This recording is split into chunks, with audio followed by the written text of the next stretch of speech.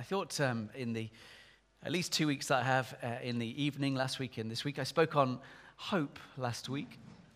And I wanted to focus on the theme this week that is traditional. I know someone was asking Phil at the door, what do the 4 candles mean? There's a sketch. I was impressed. There seems to be some debate in the internet world of what the 4 candles mean. It's very typical church, isn't it? Can't agree on much. But anyway, it is 4th Sunday of Advent. And I particularly want to focus in this theme of coming and of those 4 candles. I can't say it without seeing that. 4 candles. Oh, we're looking forward to it. That actually these 4 Sundays in preparation for Christmas are actually really, really important.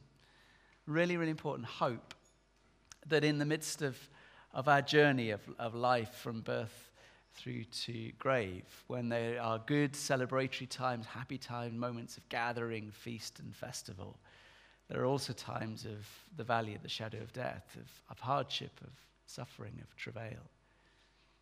The dark night of the soul, as many of the Christian spiritualists declare. Hope burns brightly. The lit candles remind us.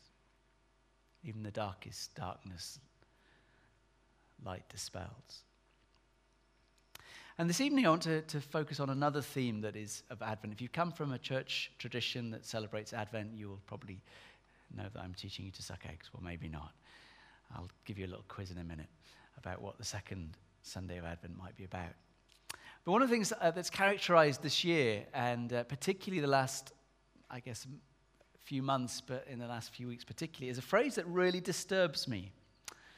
It really does send a shiver down my spine. Have you heard the phrase post-truth politics? It's characterizing our time and age, post-truth, meaning that truth doesn't matter anymore. And it kind of has been around for a few years, but it seems to have taken root this year particularly. Do you remember the Brexit bus? £350 million a week that we won't be paying to dear Brussels. All those sprouts. That was a joke. Crack a joke. And people said it's not true. But it was put on the bus, and even the very morning afterwards, dear Nigel Farage said, oh, of course it's not true. But it was held up as truth. The president-elect of America, Donald Trump, seems to be one of these post-truth politicians. He seems to say many things, and then they're not actually founded in any sort of reality, truth. And it's a scary place, because how do we know what's up and what's down? How do we know what's good and what's bad? Maybe this is just the outworking of what philosophers and sociologists have coined as postmodernism. There is no longer truth. It's whatever truth you want. It's whatever truth works for you. It can't say that my truth is necessarily right for your truth. Post-truth politics, post-truth society is a place where it says, well, your truth isn't my truth. Who says what's a lie? Don't judge me. And as such, the second candle of Advent reminds us that actually our faith, that this world, that what we are celebrating at Christmas is true, that it isn't spin, that it isn't hyperbole, that it isn't kind of a concoction of a media consultant. It is true. It happened. But sometimes you have to look quite hard. Who's seen? No, don't give the game away. I think this is an appropriate picture. I found it on the internet. It's Where's Wally? I'm kind of looking at all these people on the beach thinking there's probably a cartoonist done something a bit naughty in it, but I'm not going to look for that. Anyway, so can anyone, this was the easy one. I find these exceptionally frustrating. I don't know if anyone else does. Can anyone see Wally? He's over there. Oh, I'm doing it on the wrong screen, aren't I?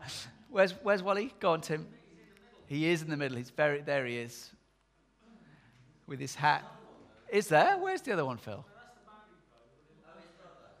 Where is the green one, isn't there? Where's the green? Ah, look, the wasp.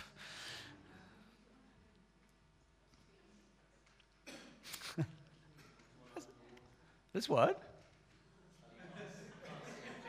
There's one under the water.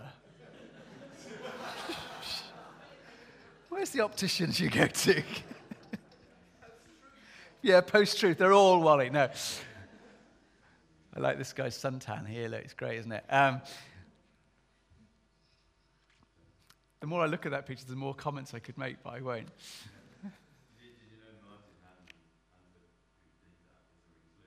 Really? What to... Okay. There we go. Carols by candlelight and Advent candles remind us very much that which we're celebrating, that which we've decorated, that when we cut through, sometimes we have to look and focus and find Jesus. And in the second Sunday of Advent, the theme very much is reminding us that the Jesus who came was spoken about long before. He was foretold, he was announced, he was declared. That the 3/4 of that which we carry around, the Old Testament, is good and true and has lots of faith stories to build up, lots of the encounter and the personality of God, lots of challenges.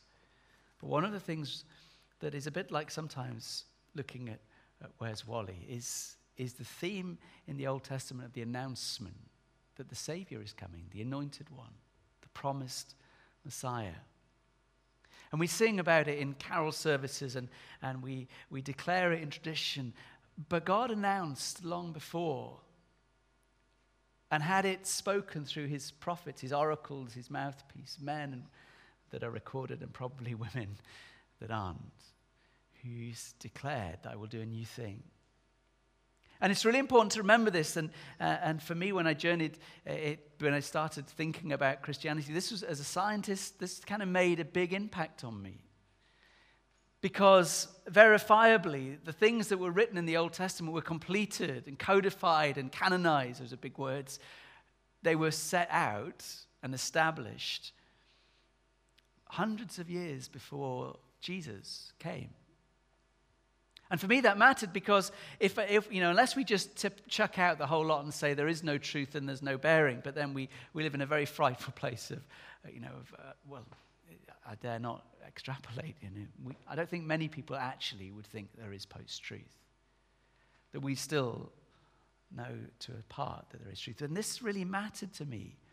And I think it's one of those founding things for the theme of Advent that we should be reminded of. That this is one of the linchpins, the anchor points, the pile drivings that go deep to say that which we celebrate at Christmas is very much rooted and established and announced clearly.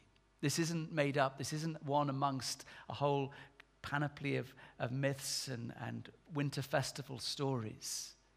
That God made sure that this was declared. You see, as the time of Jesus came, there was this growing hunger, this growing awareness, this growing desire because of what God had said, that they knew that God was going to do a new thing. He'd said it loudly and clearly enough through the prophets. But they were still waiting and still anxious. And when John the Baptist came on the scene, there was that kind of like, oh my goodness, is this it? There were two prayers that were being used that had been recorded for us of messianic expectation, of that longing, that looking forward to, that awaiting, that trembling with excitement of God will do this. He's promised. We've known his faithfulness in the past. He's dependable for now and in the future. Two synagogue prayers that have been recorded that aren't in the scriptures, but recorded in archaeology would say this: Be gracious, O Lord our God, according to your great mercies, to Israel thy people, and Jerusalem your city, and Zion, residence of your glory, to your temple and dwelling place, and to the kingdom of your house of David, your righteous Messiah. They were praying and saying, Lord, you promised, you promised, you promised. Another one said, Make the branch of David soon spring forth, and let his horn be exalted by thy salvation. That as we open the New Testament and as we will be hearing of those wonderful characters of Elizabeth and Simeon and Anna and John, Mary and Joseph, and not the innkeeper because he's not there, nor the donkey, but the wise men. They come into the context of a huge announcement. The banner had been put up and say, behold, I will do a new thing, a Messiah will come. You see, it's really clear in the New Testament, in John 1:20 particularly, but also there in Matthew, when John comes, they say, are you the Christ? Are you the one? They were ready, you see. They were ready. The pump had been primed. The ground had been plowed. The seeds had been sown. Are you the one, John? No. But one who's coming after me. Oh, yeah. You see, the messianic expectation, the hope that they were looking forward to, that second candle that we've lit, what we lit this morning, we're remembering, is about the announcement that God had foretold. A Savior had come. Way back in Genesis chapter 49, verses 9 to 10, you are a lion's cub, O Judah. You return from the prey, my son. Like a lion, he crouches and lies down, like a lioness who dares to rouse him. The scepter will not depart from Judah, nor the ruler's staff from between his feet, until he comes to whom it belongs, and the obedience of the nations is his. Way back in the ancient histories, the first announcements of one who would come for all nations. One who will come, who will be the ruler from Judah, from the tribe of Judah. 500, 600, 700 years later, in the time of King David and Samuel, when your days are over and your rest with your fathers, I will raise up your offspring to succeed you, who will come from your own body, and I will establish his kingdom. He is the one who will build a house for my name, and I will establish the throne of his kingdom forever. I don't know if you saw the footage of some dictators gathering in Havana. I was talking with someone yesterday who's from Zimbabwe, and he's talking about Mugabe and saying he just goes on and on and on. He's 92. When will he die? I mean, that's not something we say very often. For those under the kosh of Mugabe, it does seem that Mugabe's reign is long-lasting. But the prophet goes far beyond. I will establish the throne of his kingdom forever. Forever. You see, the promise of the coming king is narrowed from the tribe of Judah to the person of David and one of his descendants, someone greater than Solomon. Can you see on the second Sunday of Advent, as you scan the scriptures and you think of life, to focus in and see the heralded one? See, the Old Testament gives us hundreds of clues. Hundreds of clues, actually, some major ones and some less obvious, but there are dozens and dozens of them concerning who the Messiah is. So, I'm going to read out some clues, and these are all from the Old Testament. I want you to hold back your answer till the end. These are some of the clues from the Old Testament concerning who the Messiah would be. They say, I am Jewish. My ancestors go back to King David. I was born in Bethlehem. My mother was a virgin when she had me. I was betrayed by a friend. I had parts of my beard pulled out. I was mocked. I had my clothes taken from me. I was beaten. My hands and my feet were pierced. I was hung on a tree. I was thirsty. I was surrounded by enemies. Not a bone of mine was broken. And after I died, I rose from the dead. Who am I? Oh, faithful people. And that's not New Testament. That's old. That's not kind of looking back as sort of protagonists and propagandists from the New Testament. I mean, the New Testament Christians and Christians through all ages be saying, well, you've concocted the New Testament, you've changed it, you've altered it, you've made it fit the circumstances. No, this is way back. This is the Jewish scriptures, the Old Testament as we call it, all there. You see, when we start to gather the information, it becomes really clear. Just as an illustration, I don't know who Miss S. Pollard is, but this is from the Royal Mail website of how to address a letter correctly. She must get a lot of mail in Bournemouth. But interestingly, with 7 pieces of information, a letter can be delivered to one person out of all 7 billion people in the world. That's pretty astonishing, isn't it? 7 billion people with unique names scattered across an entire globe. 7 bits of information will be delivered to the right person. All you need to know is the country, and postcodes help. And then the city in that country, and the street in that city, and the house number on that street, and the last name of the person who lives in that house, and then the first name. 7 bits of information to identify 1 out of 7 billion that live on planet Earth. And you see, the Father has given us hundreds of bits of information, written hundreds of years before Jesus was born, so that out of all the people who've ever lived, we can know for certain that Jesus is the one. Jesus is God's Messiah, the Savior of the world. It points to him. We'll read it soon, Isaiah 9:6. For to us a child is born, to us a son is given, and the government will be on his shoulders. And he will be called Wonderful Counselor, Mighty God, Everlasting Father, Prince of Peace. 700 years before Jesus was born in Bethlehem, writing about the virgin birth. You know, there are 48 major predictions of Jesus coming. Isaiah reveals the manner of Jesus' birth from a virgin. Micah pinpoints the place of his birth in Bethlehem. Genesis and Jeremiah specify his ancestry, that he's a descendant of Abraham and of Isaac and Jacob from the tribe of Judah and the house of David. The Psalms foretold his betrayal and the accusation by false witnesses and the manner of his death, that he'd be pierced in his hands and feet. Remember that crucifixion wasn't invented then.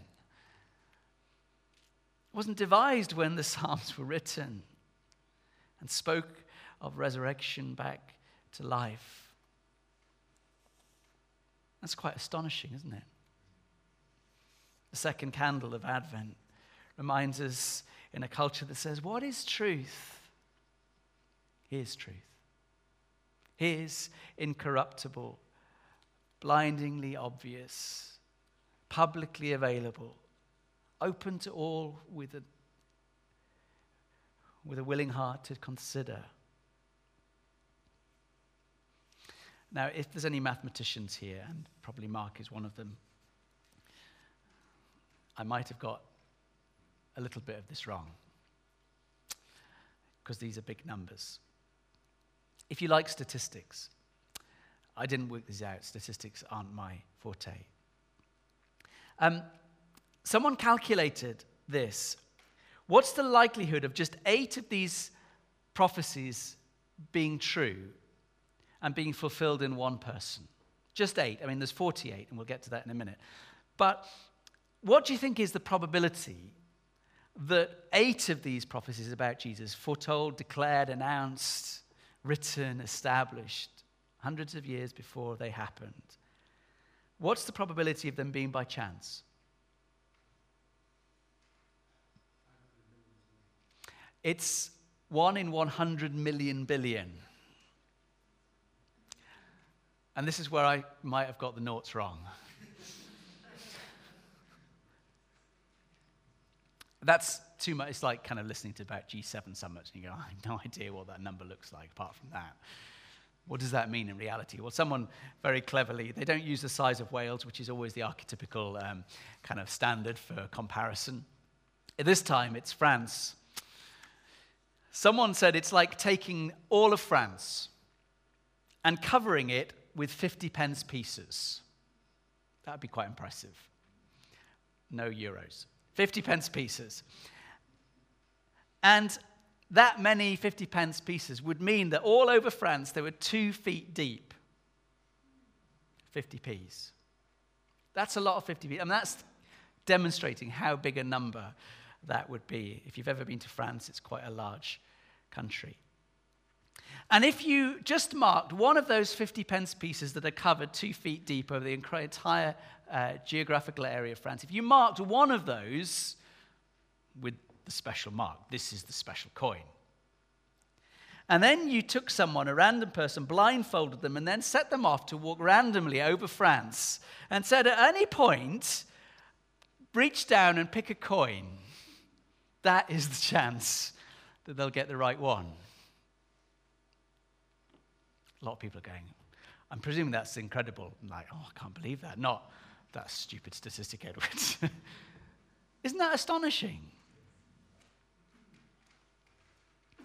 Anyway, someone who likes probabilities far more than I do, mathematician Peter Stoner, tried to calculate the odds of all 48 major prophecies being true. I mean, if that's 8, what's the number going to be? Well, I've written it down for you. It's 1 in a trillion chance.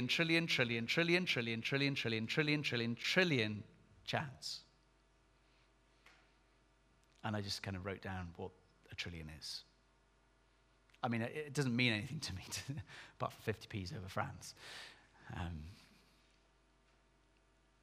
And yet, on the second Sunday of Advent, as we read in the carol services and we hear it piped in supermarkets and hotel lobbies and sung on streets and played by Salvation Army bands, the eternal truth of the announcement, the Messiah is coming, the anointed one, the long and awaited one, the anticipated one, the one prophesied, the one foretold, the one who was born in Bethlehem. Now, the critic may say Jesus manipulated and maybe he sort of sought to align himself to fit the prophecies, and some of them perhaps. I mean, I don't believe that, but you could see how some of them you could manage. But with any kind of careful thought and even just cursory thinking, most of them would be impossible to manage. How could Jesus control the fact that the Sanhedrin offered Judas 30 pieces of silver to betray him? That was announced. How could Jesus arrange for his ancestry to be right? I mean, he was powerless, like any conceived baby, powerless to influence that, let alone the place of your birth. I mean, it wasn't even Nazareth where his parents lived. They had to shift, travel to Bethlehem, but that had been spoken. Or even the mode of his execution. I mean, he was arrested and interviewed and tortured, and the choice of execution was handed to him, not like he did, I'll take multiple choice, I'll choose my own way. And he couldn't influence the soldiers who gambled for his clothing. And he wouldn't have been able to say, now, stab me, don't break my legs. And yet, the Psalms were told that his legs remained unbroken on the cross. How could you arrange all that? You can't. You can't. In the second Sunday of Advent, we remember the Old Testament. We remember the wonderful provision of God, who has said right through the breadth of what we call the Pentateuch, this Torah, the first 5, the law, through the prophets, through the writings, the wisdom literature, announced again and again in different places, in different circumstances, in different centuries. Behold, I will do a new thing. When the Assyrians were menacing in the 8th century before Christ, 800 years, through Isaiah and Micah, from the line of David, a son would be born of a virgin. His name would mean God with us. And he would eat poor man's food and curdled milk and honey. And yet, like the passage of time, we see the rise and fall of many empires and strong men and the change of civilizations. Later on, it wasn't Assyria anymore, but moved on to the Babylonians. And again in Isaiah later on, but in other prophets, Micah, that the great light will shine, the Son of the Lord will send. The branch, the king, will be righteous and discerning, will be both judge on behalf of the meek and oppose the wicked. The Son of Jesse will be a world ruler. He'll usher in the new age, the kingdom of God. He will return to a time blessing similar blessing to that of the Garden of Eden. So Jeremiah, in the 6th century, of Ezekiel in exile, speaks and heralds a new hope, a new day when the descendant of David will rule justly and establish God's kingdom. Even in exile, even when all the trappings of faith, everything that they had turned to as a sign that God was with them, Ezekiel, the prophet in exile, says, even a valley of dry bones will live. There'll be a river of life from the temple. It will be the healing of the nations, that the new king will be a shepherd king, and there will be a new covenant. The old seems to have failed and been torn into tatters. But a new shepherd king will come. And the Babylonians give way to the Persians, and Zechariah pipes up and says, there's more to this messianic hope. There's more to the coming one, the promised one, an enlarged vision. Yes, the branch of Jesse, the tribe and the line of David. He will be a king of kings. But Zechariah says he will also be a priest who will build a new temple, and that the Lord will dwell in Jerusalem, and that place will be a place of goodness and peace. The nations will stream to Jerusalem to find salvation there. And remarkably, in Jerusalem they will pierce him and mourn his death. The one they pierce will be God's shepherd king. Wow. Wow. On the second Sunday of Advent, and it may seem a bit teachy, it may seem a bit like a lecture, but we're getting to grips with why this Sunday is marked year by year in those churches that we kind of opt into in the church Christian calendar to say this is worth remembering, this is worth reiterating, this is worth getting the highlighter pen out and saying we can be sure of Jesus because it's lived in the present, but it's also rooted so strongly and firmly in historical fact, in the scriptures, plain to see. I won't go through all of them, you know many of them, but it's all there. It is all there. See, when we sing the carols and when we sip on a bit of mulled wine, if that's your thing, and when we open the presents and celebrate on Christmas Day, we remember the King has come. Not just any old king, but one, if there were emails and texts and Twitter, they would have been sent. Unlike Donald Trump's in the middle of the night, these are true. That God put them into the public domain and said, I will do it. I will do it, and it will be like this. And lo, it came to pass.